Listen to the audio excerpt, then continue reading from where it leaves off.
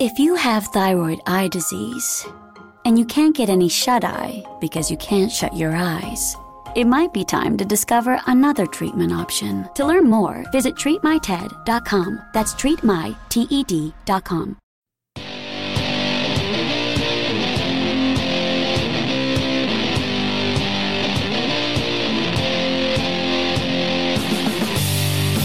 And you're on right now with Jim Dawes on the Mojo 50 Radio Network. Coming to you from the shores of Florida's picturesque Treasure Coast and bringing you the news behind the news, the story behind the story. Here to convince you that reality is usually scoffed at and conventional wisdom is often just an illusion. We're streaming live on iHeartRadio and available on demand on iTunes, TuneIn, Spreaker, Spotify, and all your favorite podcast directories. And you can follow me on Twitter at RightNowJimDawes. Shoot me an email. The address is rightnowjimdawes@gmail.com. Or call the vent line and leave your rants at 772-245-0750. That's 772-245-0750. Well, we've had another night of riot, looting, and arson in Minneapolis, one of our great cities. And the police there and the firefighters and the National Guard have been told to stand down and allow the rioters to run rampant in that city. And this has the real potential to destroy Minneapolis. It could become another Detroit. Detroit was the most prosperous big city in America until the race riots in the late 60s. And it became a basket case. And that is what we are witnessing, what's unfolding before our eyes right there in Minneapolis. The city has been taken over politically by weak left-wing leadership. It's become another one of these social justice warrior havens like Portland, Oregon, or San Francisco, or Seattle, Washington, all of which stand the real chance of just becoming another basket case. So, I stand firmly with the police department. I don't stand with that police officer that was responsible for the death of George Floyd. He was obviously engaged in police misconduct. He knew better than what he was doing, and yet he was playing out his sadistic tendencies on that suspect, who had been taken to the ground, handcuffed behind his back, was easily able to have been arrested. But if you watch that video, it is sickening as the police officer keeps his knee on George Floyd's neck while George Floyd is protesting that he can't breathe and begging for mercy. And this has been a failure of leadership, both by the police officer and by the district attorney in Hennepin County, who has yet to make an arrest when he's got video evidence that this was at the very least a wrongful death. So now the mayor comes out, and instead of demanding order in the streets, joins in with the social justice warriors in order to justify and try to rationalize looting, rioting, and arson. And the images coming out of Minneapolis are truly stark. You don't have just isolated arsons at this point. They, in fact, burned down I think it's the 3rd police precinct last night. They've set fire to others. I think those fires were put out before the precinct burned entirely down. But that is a real signal. When you allow rioters in a city to burn down a police precinct and you order the evacuation of the police, of basically the retreat of the police, and you're basically turning over the city to the forces of chaos and anarchy. And these riots were incited largely by the mainstream media, who, instead of trying to draw a clear delineation between the police misconduct and the riot that took place, commingled them and made the case that one justified the other and was the direct cause of it. These rioters out there, I promise you, they're not rioting, they're not looting, they're not burning things down because they're mad about George Floyd. They're burning and looting because the police have been forced to retreat, or they haven't been forced to retreat. They've been ordered to stand down by the cowardly and cynical politicians. And once that happens, you have unleashed the forces of chaos. In this country, police officers are about 1 in every 500 in the population. The way that they keep order is by constantly being vigilant. But if you create a void and you allow these lawless forces to run rampant, then you have lost control, and it is very difficult to regain once it happens. Big Pharma Steve, Mojo 50 listener, asked me, what's my take on this? And I have been in riots. I was fighting fires during the Rodney King riots that visited Atlanta, and I've been caught in several other riots and mini riots regarded to racial incidents in Atlanta. And I can tell you that short of just an overwhelming show of force, once these riots are allowed to start, it is very difficult to get control. And then it becomes the law of the jungle, every man to himself. I've been fighting fires and had rocks, thrown at me and our fire apparatus, our fire trucks vandalized, and our hoses cut. Because you see these, and why would you do that against firefighters? They're not mad at the police. They're mad at the world. They've been convinced that somehow the world is responsible for their lot in life because they don't want to take responsibility for themselves. There was an interesting clip last night on MSNBC with Ali Velshi from the scene, and he was standing in a square that included the 3rd Police Precinct in Minneapolis, and there were about 4 or 5 major fires going on. There were no firefighters who had been withdrawn. There were no police. They had basically just turned the city over to the mob. And Ali Velshi, standing in the middle of all this, could not stop himself for making the case for the peaceful protesters. Ali Velshi is back at his location. Both of our correspondents are kind of around the same corner. Ali, go ahead. Same 3 guys on a motorcycle. Yeah, so there's, Morgan and I are sort of crisscrossing each other. The liquor store fire he was talking about was over that way. This is the other liquor store, and the smoke shop behind me. And there's the police station fire over there. A lot of activity now. It's become sort of the center of activity in front of the police station. The crowd is now moved over there. At this point, that seems to be the center of what's going on. Let me just give you a sense of it. What Morgan said was interesting. For most of the day today, it looked a lot calmer than yesterday looked. And that's what happened yesterday. It picked up later in the evening. The crowds gathered here, and the standoff with the police looked very different last night. Police had lined up. There were no barricades outside the police station.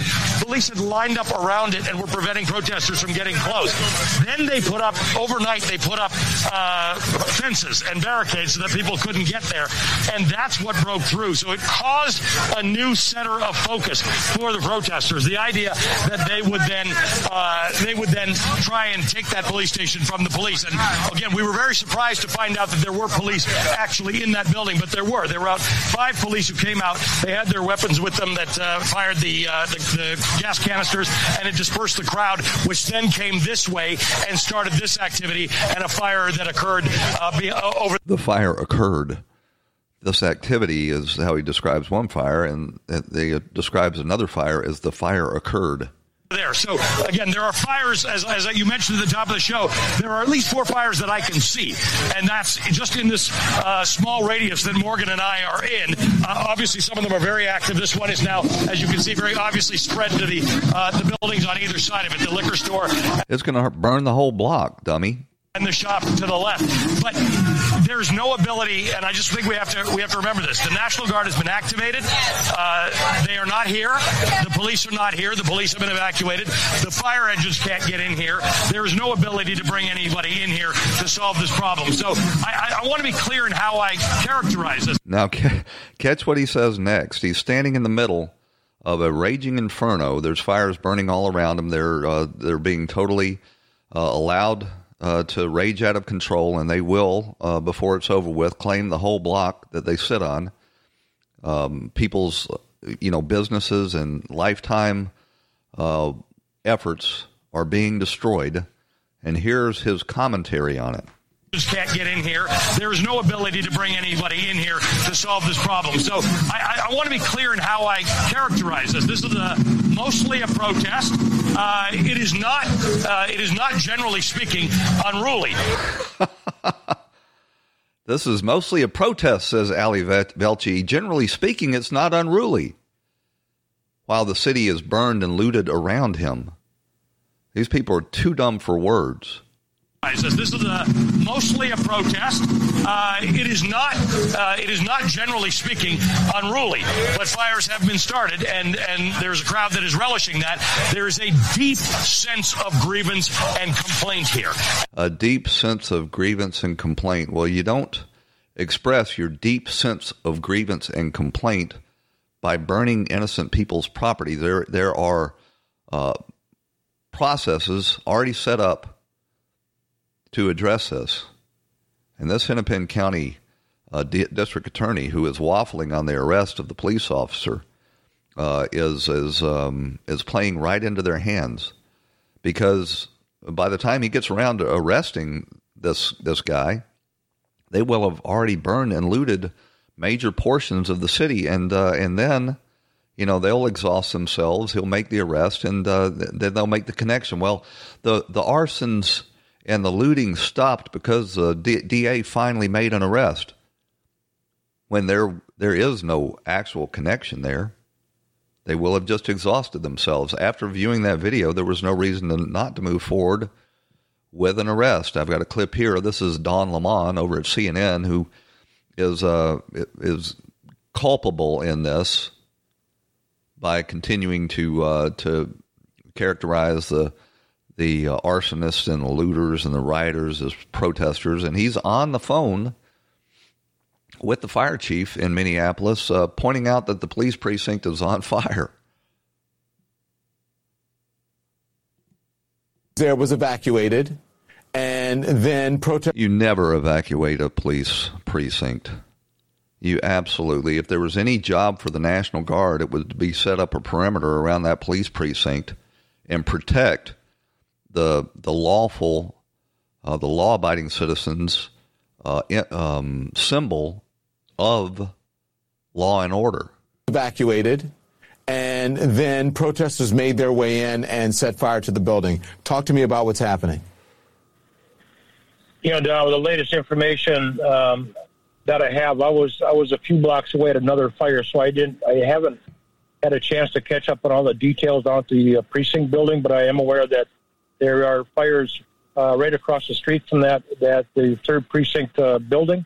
I do know that they were trying to set fire on the front door area of that building. I do not know that they've gained access to that structure as of yet. Well, the fire chief doesn't even know what's going on. I guess he's too busy giving interviews over the phone, trying to make a connection between the grievance and the rioting. And a lot of this, have no doubt about it, is being driven and fueled by these forces of Black Lives Matter, who have pushed this narrative that blacks are being targeted.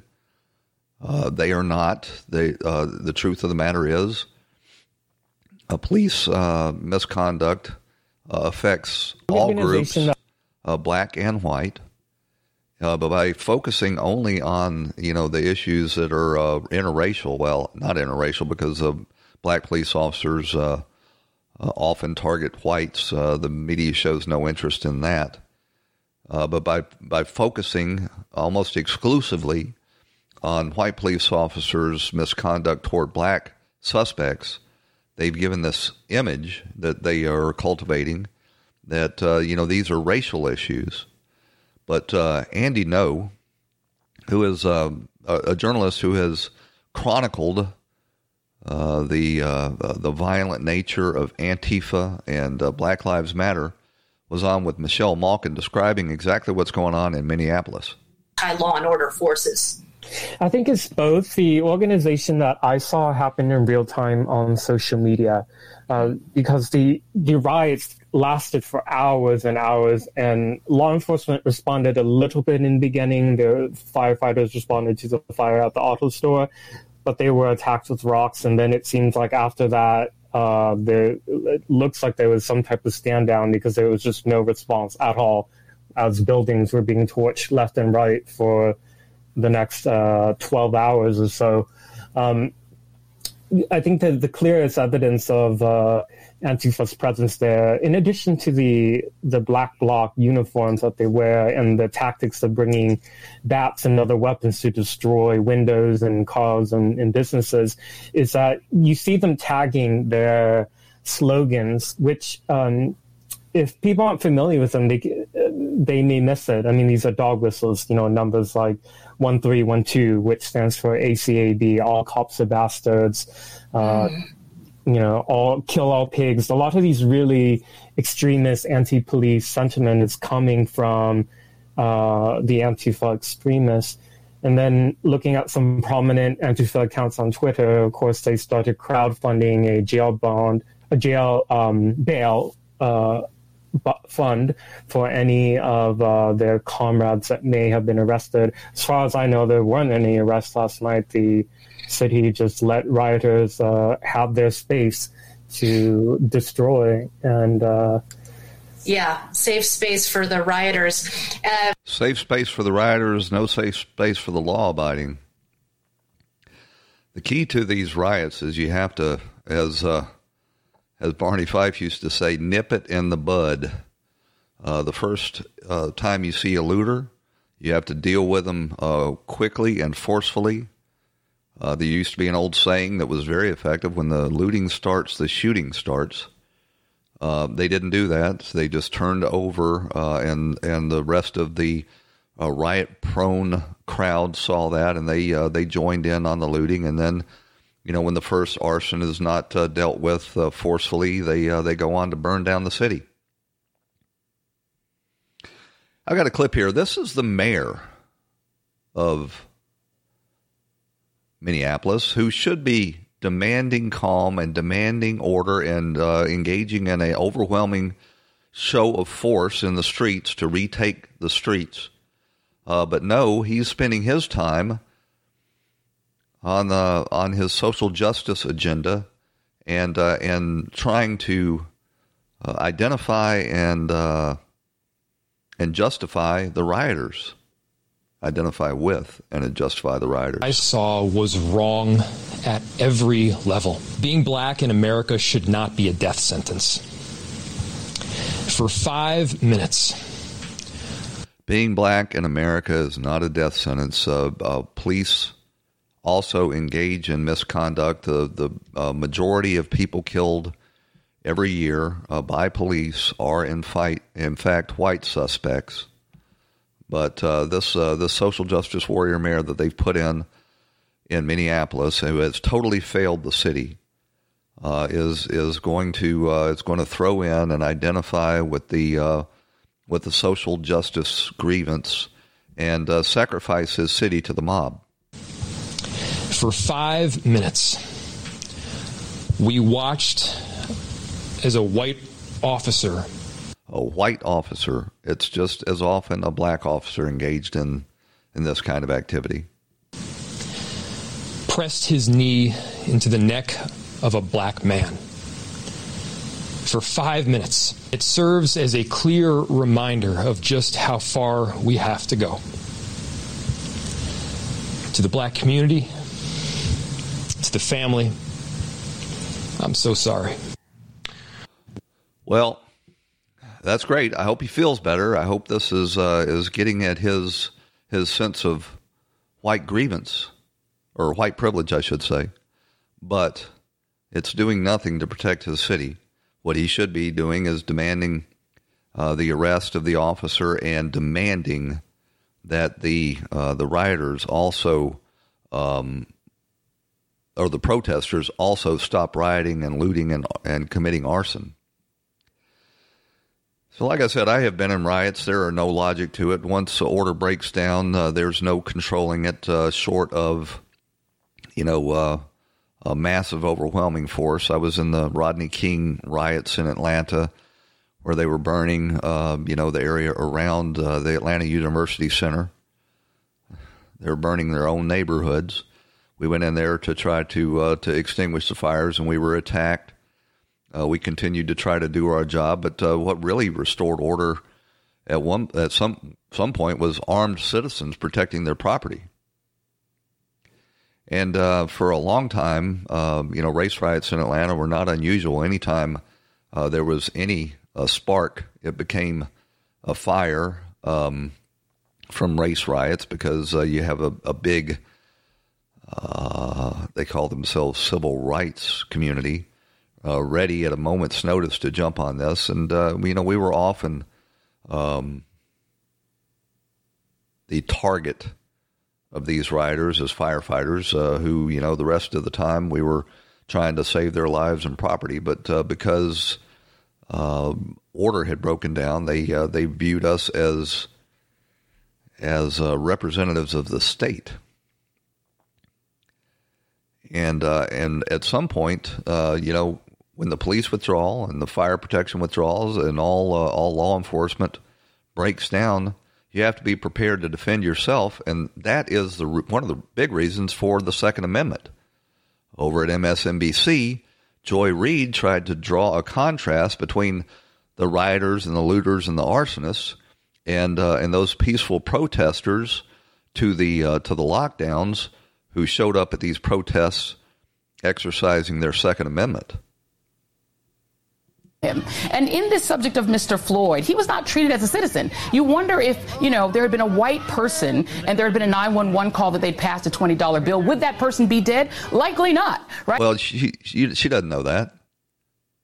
He may very well have been dead. We don't know at this point if this was racially motivated. We do know that there was some prior acquaintance between the victim and the police officer.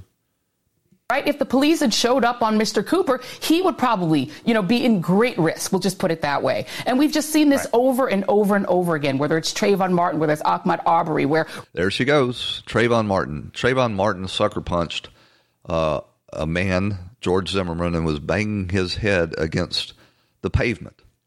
That is not what happened here. George Zimmerman defended himself, as he is perfectly allowed to do.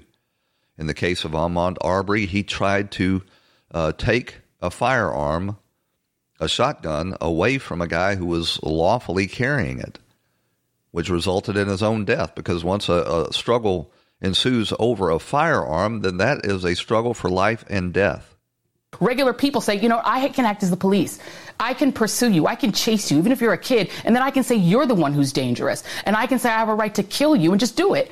And just do whatever I want to you. That is racial incitement right there. Right there on MSNBC. You won't see Twitter censoring her. The Breonna Taylor situation where you can be in your bed. You are not You are a subject, not a citizen. And that is how black people feel right now. Well, that is how black people feel, because people like Joy Reid on television have told them that that's how they should feel, and now they're continuing to justify this riot in Minneapolis. We got to run out to a break. When we come back, we're going to take a look at this latest executive order from Donald Trump trying to crack down on social media. We'll look at these vote by mail schemes that the Democrats are trying to put into place right after these messages on Right Now with Jim Dawes on the Mojo 50 Radio Network. I hope you'll join us.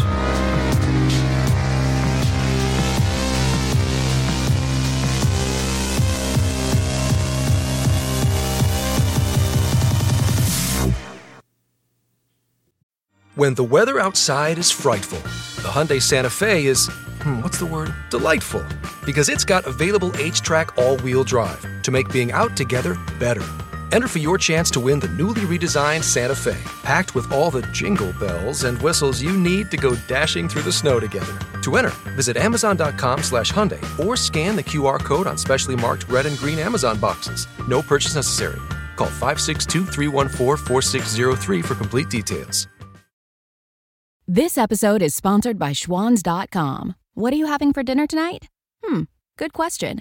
Schwans Home Delivery has a solution for you. Stock up your freezer with high-quality frozen foods like premium meats and sides, delicious ready-made meals, ice cream, and more. No subscriptions, no memberships, just a friendly yellow truck that's been delivering food for almost 70 years. Listeners of this show get a special deal. Get 20% off your first order with code YUM20. Check out schwans.com/yum for details.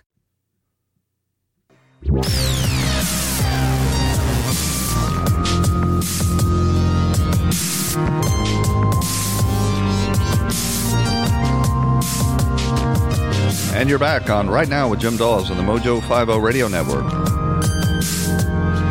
Your daily journal of news, politics, and culture from an American nationalist perspective.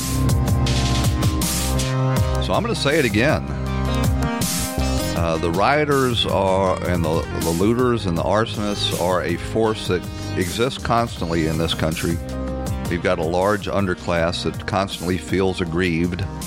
Their grievance is massaged and cultivated by the forces of the mainstream media. CNN and MSNBC are on 24 hours a day justifying and rationalizing their violent actions. Every night on all of the networks, the three networks come on and draw a connection between, police misconduct, which affects black, white, brown, yellow, and red in this country. And it is a small subset of the actual police work that goes on in this country. But they highlight that and magnify it.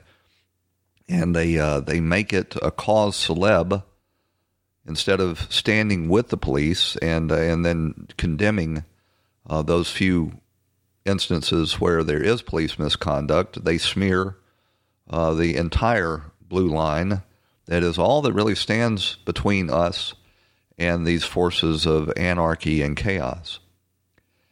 And CNN and MSNBC have been particularly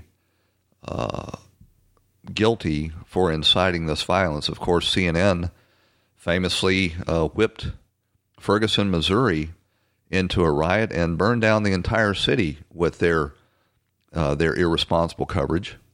If they were, they like to talk about kicking people off of social media for inciting violence. That's exactly what CNN and MSNBC do. Every bit as much as these Nazis and Klansmen incite violence on social media, MSNBC and CNN do that themselves. If they were anybody other than a left-wing outfit, they would be thrown off of social media. And if you want to see a good example of that, you can see the president, in response to the rioting in Minneapolis, on Twitter said, "I can't stand back and watch this happen to a great American city." A total lack of leadership, and that there certainly is from all quarters in Minneapolis and Hennepin County. either the very weak radical left mayor Jacob Fry get his act together and bring the city under control, or I will send in the National Guard to get the job done right. You need to go ahead and do that because there's no indication that this Jacob Fry is going to try to get his city under control. He's going to allow it to become the next Detroit. And then Trump went on to continue his tweet, and Twitter hid the second part of his tweet with a message that you had to click on that said this tweet violated the Twitter rules about glorifying violence. However, Twitter has determined that it may be in the public's interest for the tweet to remain accessible. So you click on that, and you get to click through to the second part of the president's tweet that says, these thugs are dishonoring the memory of George Floyd, and I won't let that happen. Just spoke with Governor Tim Walz and told him that the military is with him all the way. Any difficulty, and we will assume control. When the looting starts, the shooting starts. And that's what Twitter determined was glorifying violence. When the looting starts, the shooting starts. That is absolutely how you maintain order. You don't have to shoot to kill. You don't have to shoot with deadly projectiles. You can shoot with rubber bullets or rock salt. But you absolutely, when somebody starts looting, you gotta get that under control and shoot people. You can shoot their legs with rock salt or rubber bullets or whatever. But when the shooting starts, the looting starts. Or when the looting starts, the shooting starts. It probably works the other way around as well. But that is how you stop looting from going on. It's really the only way. If you stand back and just try to, appeal to people to stop it, they're not going to. By that point, people are no longer thinking rationally. So it looks like, we're going to allow this to go on. The governor, oddly enough, in Minnesota and other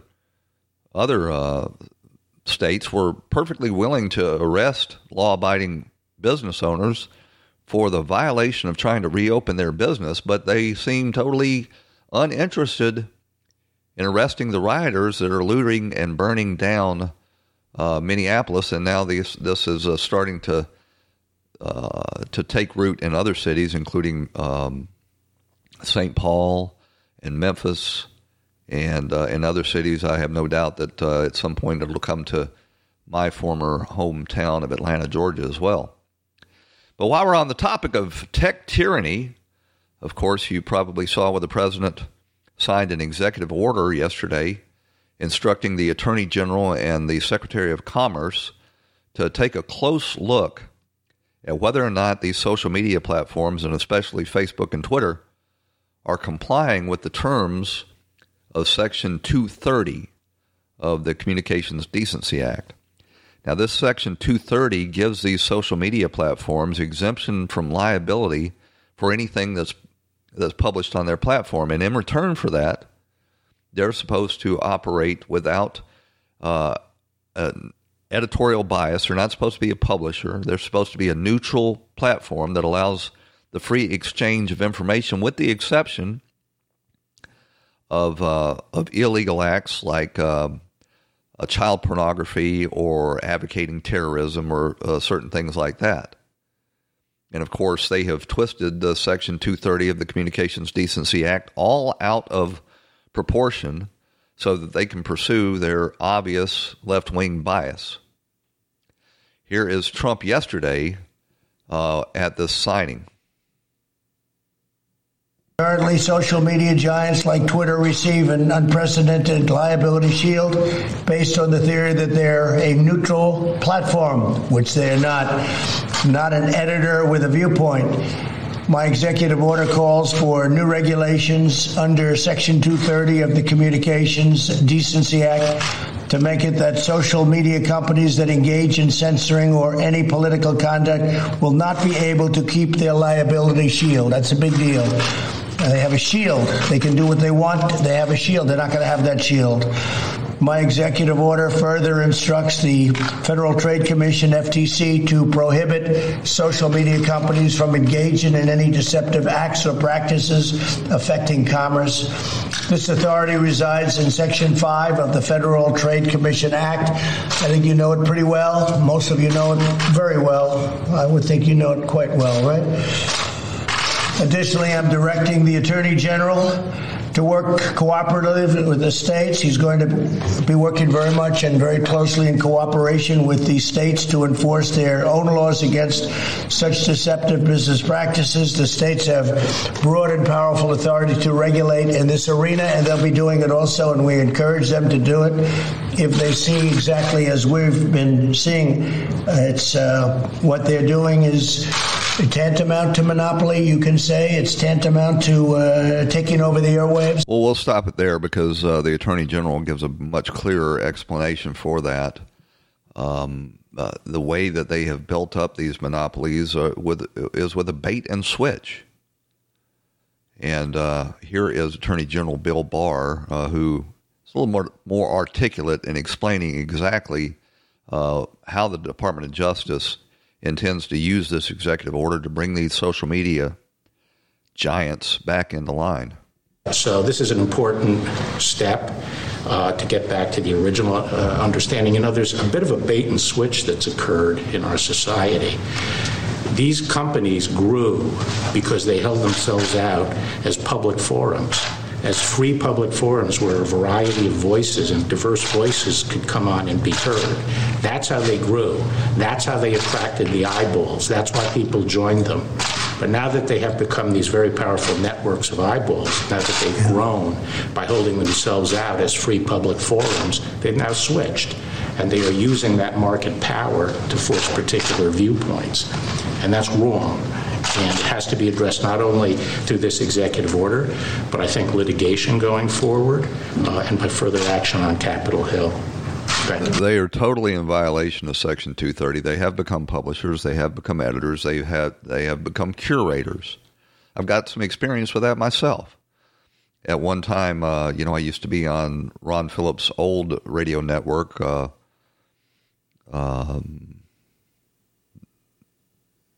America Radio, TAR. And while he was transitioning to Mojo 5.0, I went out and I tried to become a video platform, posting videos on YouTube and Facebook. And I was having some really good success. I was building an audience. And oddly enough, right about the time I hit 4,000 viewers per video, actually not right about the exact point, at least on Facebook where I hit 4,000, I was throttled. I was immediately stomped on. My feed was no longer allowed to be accessible unless you went directly to it. You had to type in the actual show name in order to find it. It didn't show up in anybody's feeds. It didn't show up on any keyword searches.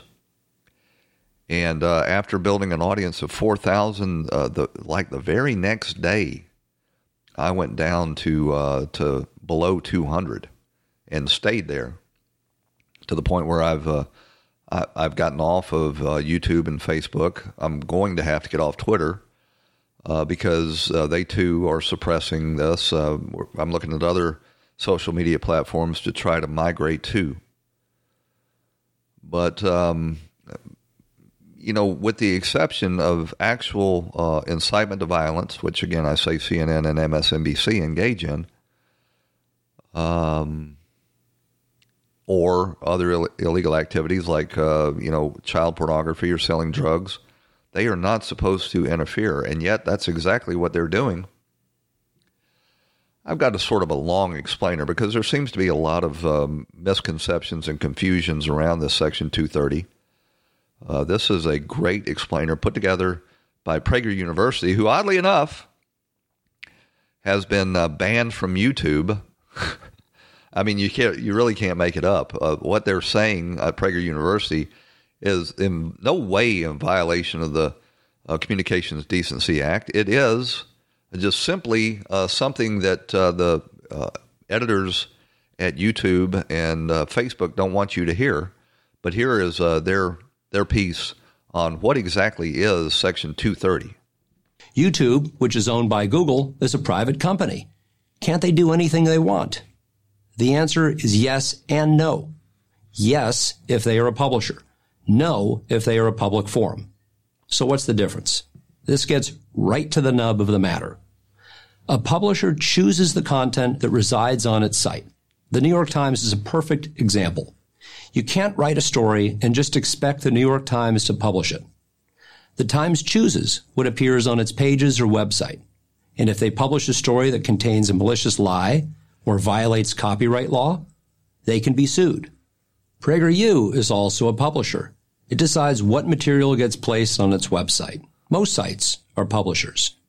In contrast, a public forum, which can be a physical location like the classic town square or a shopping mall, or a virtual location like a website, is a place that must allow individuals and organizations to exercise their free speech rights.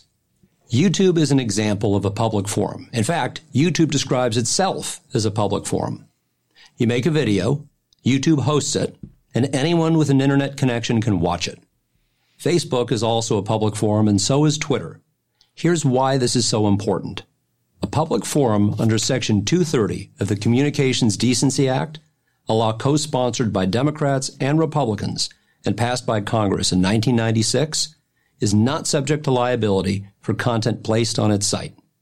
If someone posts a video about how to build a bomb or writes a threatening comment, the public forum website cannot be held legally responsible for that content. Well, I got to stop him there. He's wrong about that because the Communications Decency Act does provide that they can prevent illegal content on their site, not point of view content. They are prevented or they're barred from that, but they are empowered to prevent illegal activity. That's a good thing.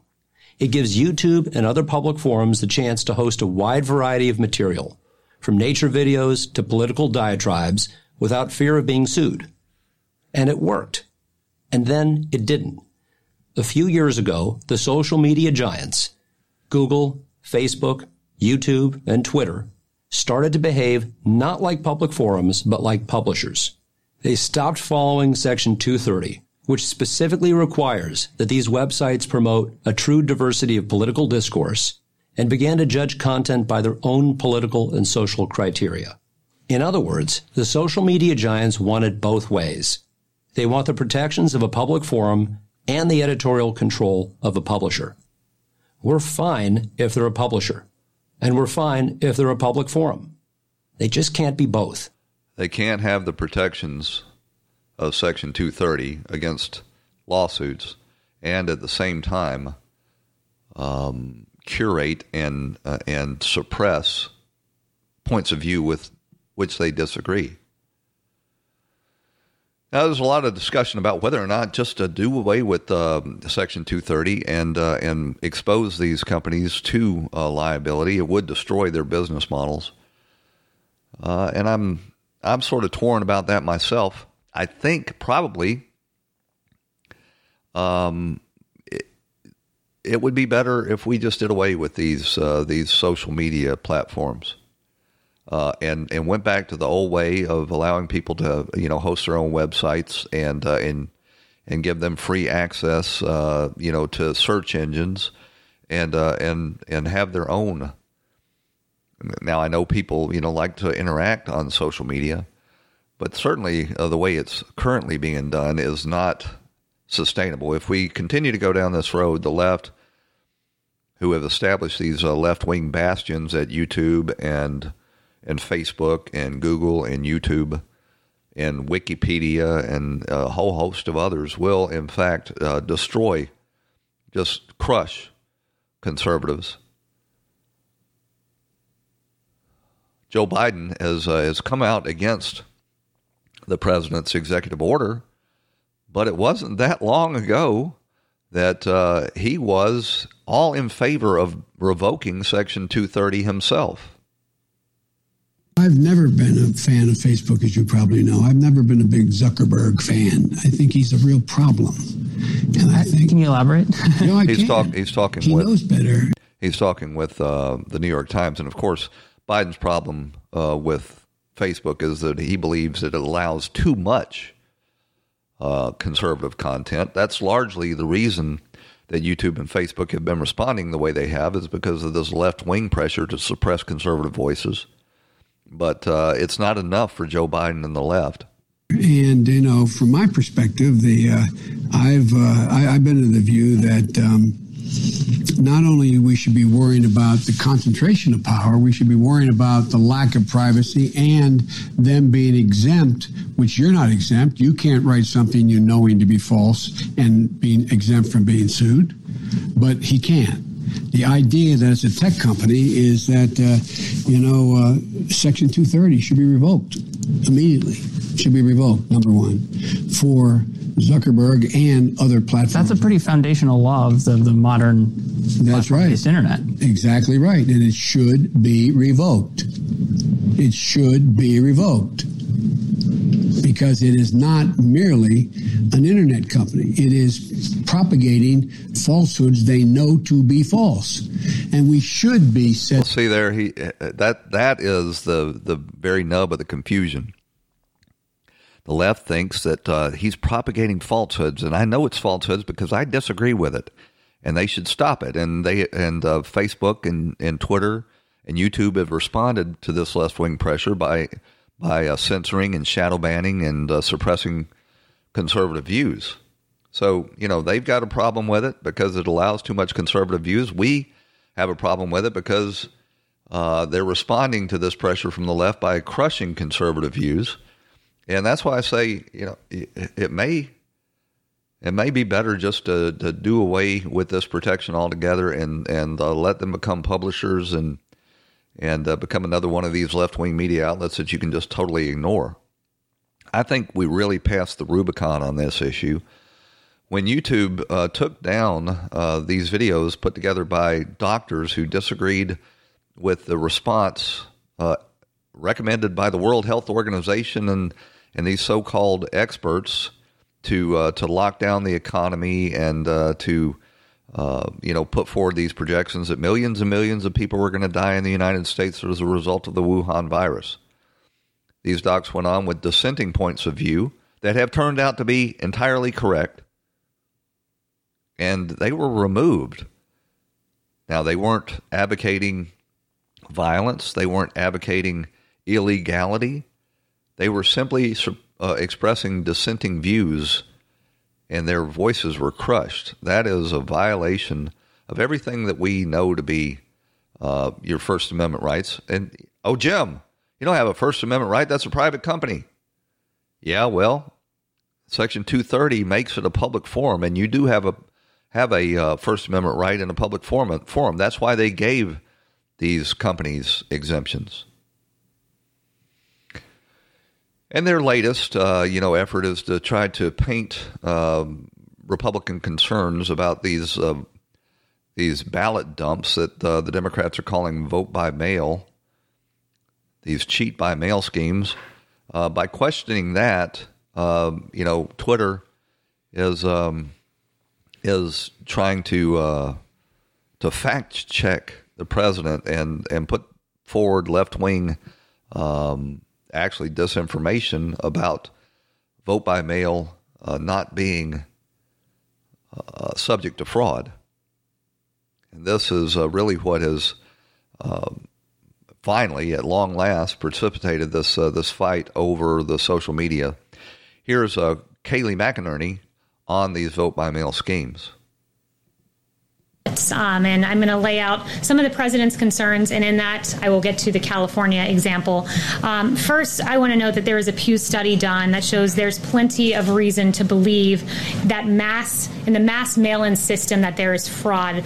They estimated that approximately 24 million, 1 out of every 8 voters registered in the U.S. are no longer valid or are significantly inaccurate. So these are people who are on voter registrations that have not been maintained, that have not been kept locked up. More than 1.8 million have been deceased, they estimated. And then when you look and drill down into some of the examples that we've seen in states, Nevada I read about this last week, and it just really struck me as a perfect example of what the president is concerned about with mail-in ballots and the fraud that can be inherent in that. There were ballots, because Nevada mass mailed them out to voter rolls, that were piling up in apartment complexes, outside of apartment complexes in Las Vegas, sitting around in trash cans. This is how we're protecting ballots. It's extraordinary. Postal workers, one 36-year veteran carrier said she's never seen anything like these influx of absentee ballots.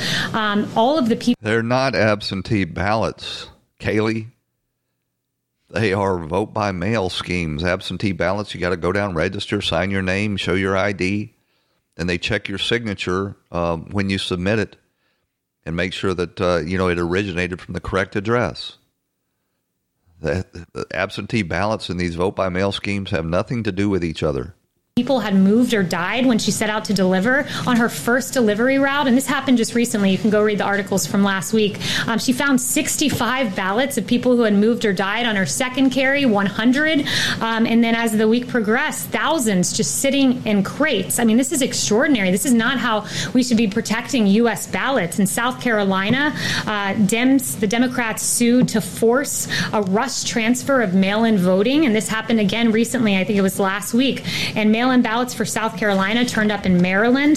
There's another example of 700 suspicious mail-in ballots in Dallas, and an individual charged with second-degree felony illegal voting. And he's accused of visiting a woman in April to collect her blank absentee ballot, filling it out and forging her signature. I mean, this is extraordinary.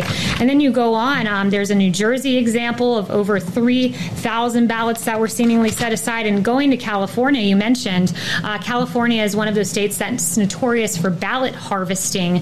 And in 2018, the registrar in Orange County said that they reported that his office had people dropping off maybe 100 or 200 ballots at a time. And somehow in LA County, 112% of LA County is registered to vote. So the problem is this: when you don't clean your register and you send out your entire register, auto send out these ballots, they end up in trash cans like in Nevada. They are subject to fraud, and that is extremely well, troubling. they end up in trash cans. The people in charge of the elections determine, where the ballots are going to be mailed and which ballots are going to be accepted and which ballots are going to be examined. It is an absolute recipe for voter fraud, just like the Democrats' opposition to voter ID is a recipe for fraud, and they know it. That's why they like it. They absolutely love it. Fox News' very own resident Democrat and leftist Donna Brazile was on the 5, I think it was the day before yesterday. And the misinformation that you put out, the president's tweet should have been deleted. She's talking about the president's tweet about voter fraud, mail-in voter fraud. Deleted the president's tweet. And you know why? Because it's a bald-faced lie. It's Republicans who use absentee ballots to get out their votes. That has traditionally been the way the Republicans have always motivated their voters. Go ahead and vote early. Democrats and Republicans both do that with the absentee ballots. And she's right. Some fraud already exists with these mail-in ballots. It's not on the Republican side, largely. It's on the Democrat side. But we'll get back to this clip of Donna Brazile saying you don't have a First Amendment right to lie, and the president should be just deleted from Twitter. I think that the social media platform companies should regulate themselves, and they should make sure that these conspiracy theories, the one the president put out about Joe Scarborough, it should be deleted. The lies need to stop. There's no first. Well, how about Joe Scarborough on social media and on MSNBC day after day saying President Trump is responsible for 100,000 deaths in this country? First Amendment right to lie, period. Well, what'd you say there? Need to stop. There's no First Amendment right to lie. There's no First Amendment right to lie. And, oh, by the way, I'm the one that's going to determine whether or not you're lying. That struck Dana Perino's ear, kind of clanged off of it. Period. You can't lie. Okay. And with that, we will move on. Actually, you can. You can. There's a right. You can. There's no First Amendment right to lie. There's no First Amendment right to lie. You just you have a First Amendment right to say what you want, and then if it's a lie, then you're subject to consequences from that. But you certainly have a First Amendment right to lie. I can say I'm 6 feet tall. Are you going to get me arrested for saying I'm 6 feet tall? Donna. No, but I would pull your phone because I'm sure. What would happen to politicians, Donna? If you couldn't lie, you'd have no politics. If there were no First Amendment right to lie, Donna Brazile would not be on Fox News. She's the one that famously sent debate questions to Hillary Clinton when she was employed over at CNN. She lied about that. The Democrats' very existence is built on lies. Well, that takes us to the end of this edition of Right Now with Jim Dawes. I want to thank you for joining us. And I hope you'll come back here again tomorrow for another edition right here on the Mojo 50 Radio Network. We'll talk to you then.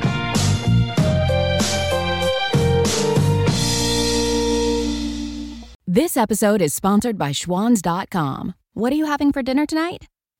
Good question.